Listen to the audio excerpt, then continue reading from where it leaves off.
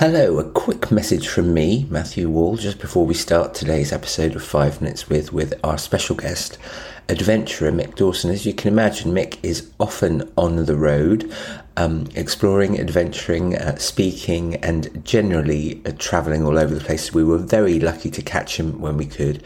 And if the sound quality is possibly not quite what you came to expect from us over the years, we do hope you'll forgive us, but we also know that you'll really enjoy hearing the stories that Mick has to tell. So that's enough from me, and it's back to me, to our guest, Mick Dawson.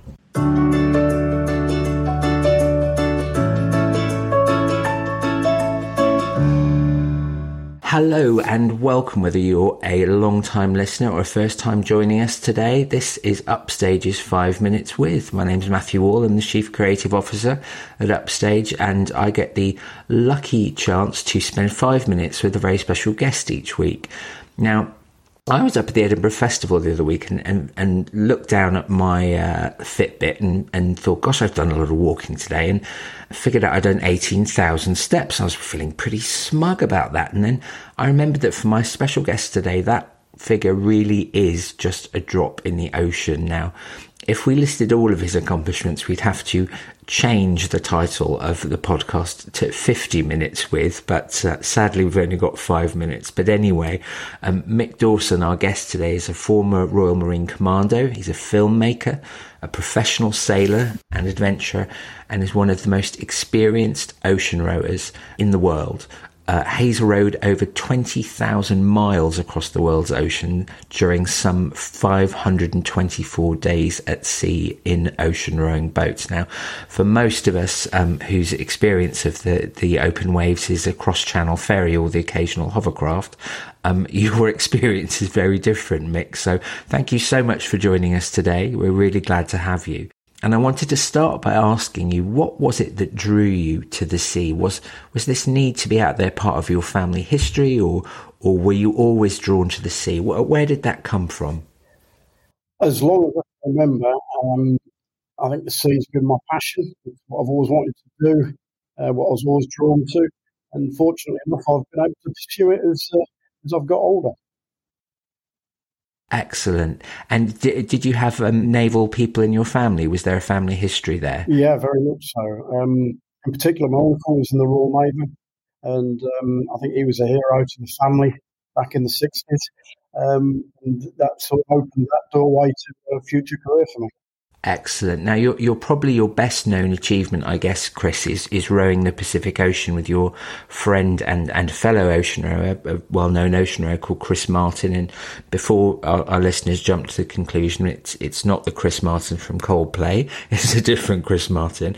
But out on this journey, this incredible adventure, Mick, not everything went according to plan, and you must have had some pretty scary moments out there. So what was the most, I guess, hair-raising experience you had when you were out there, kind of way out in the middle of the Pacific, far from everyone? Well, the challenge that we faced was we were trying to cross the North Pacific from Japan to the Golden Gate Bridge. Nobody had ever done that. So everything about that trip was challenging and hostile. But probably the scariest thing happened on the double crossing with Chris. It happened previous to that when I tried to row across solo. I got to within 1,000 miles of the US coast, and unfortunately, in flat calm conditions, I was capsized and effectively sunk.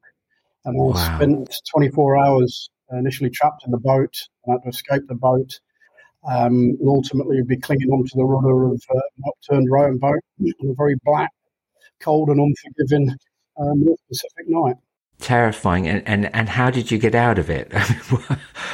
It's quite a long story, but ultimately it was down to the professionalism and the hard work of the US Coast Guard out of Kodiak, Alaska, and the crew of the Hanjin Philadelphia container ship that ultimately came to my rescue, although it was far from a simple process. I can imagine. That's an amazing story, and I'm sure worth one reading about it at length. But we talk, in our business and Upstage, we talk a lot about storytelling and what people can learn from other people's stories, not perhaps quite as dramatic as yours in every case, but the power of storytelling. And at what point during all of this adventuring and sailing did you realise that what you'd got up to, your adventures, that the lessons they'd resonate with an audience also in a business context? Because I know you do a lot of speaking now. Yeah, I do. Actually, I'm at an event as we speak. I think initially I was just happy to tell people the story. And I remember one particular presentation, somebody coming to me and saying, all the things you talked about, they are exactly what I have to deal with running my business, which had never really occurred to me. But the principles for achieving goals, they transfer. If you want to deal with a challenge and ambition, the principles to get there are exactly the same. I just have a much more colourful background to illustrate those principles. Yeah, I imagine it's slightly more interesting than a few dull PowerPoint slides. Yes, so I can completely understand that. Yeah. So I'm sure you've given a lot of these presentations now, Mick, but for our listeners and in the short time we've got, could you give us sort of top 3, I guess, takeaway lessons from your personal experience that you think really anybody in business today could apply to their own business or their own kind of professional development? Yeah, I think it's quite a complex answer to that, but the 3 top ones for me were passion. You've got to be passionate about what you do. That's a very romantic word, but what passion means is you've got an unlimited reserve of energy to pursue that goal if you're passionate about it. If you're not passionate, you'll run out of energy. Training, it's a very simple one, but ultimately your capability to deal with your situation will be based on your training. So that's key to achieving your goals. And for me, the most important thing is teamwork. You will not achieve anything in life without a team around. And great teams, which can achieve anything, are built on one fundamental ethos, and that's everybody in that team puts the other person first. It makes a group stronger. It's how we're meant to function as human beings. It makes the group stronger than the individual parts. And everything I've achieved, what that amounts to, comes down ultimately to teamwork. Absolutely, and particularly, I think, in the challenging economic circumstances that we're facing now and that are ahead, every business is going to think very, very hard about those 3 things and how they apply to those business. So thank you so much for sharing those with us. I would love to stay and chat all day, Mick, and hopefully we'll have the opportunity to talk at greater length at some point in the future. I did want to let our listeners know if they'd like to know more about the stories that Mick has to tell. There's 2 fantastic books that Mick has published. One is called Rowing the Pacific, and the other one is called Never Leave a Man Behind. And they're available from bookshops, they're available from online retailers. So please, please, please check them out, because they are well worth hearing these fantastic stories that Mick has to tell.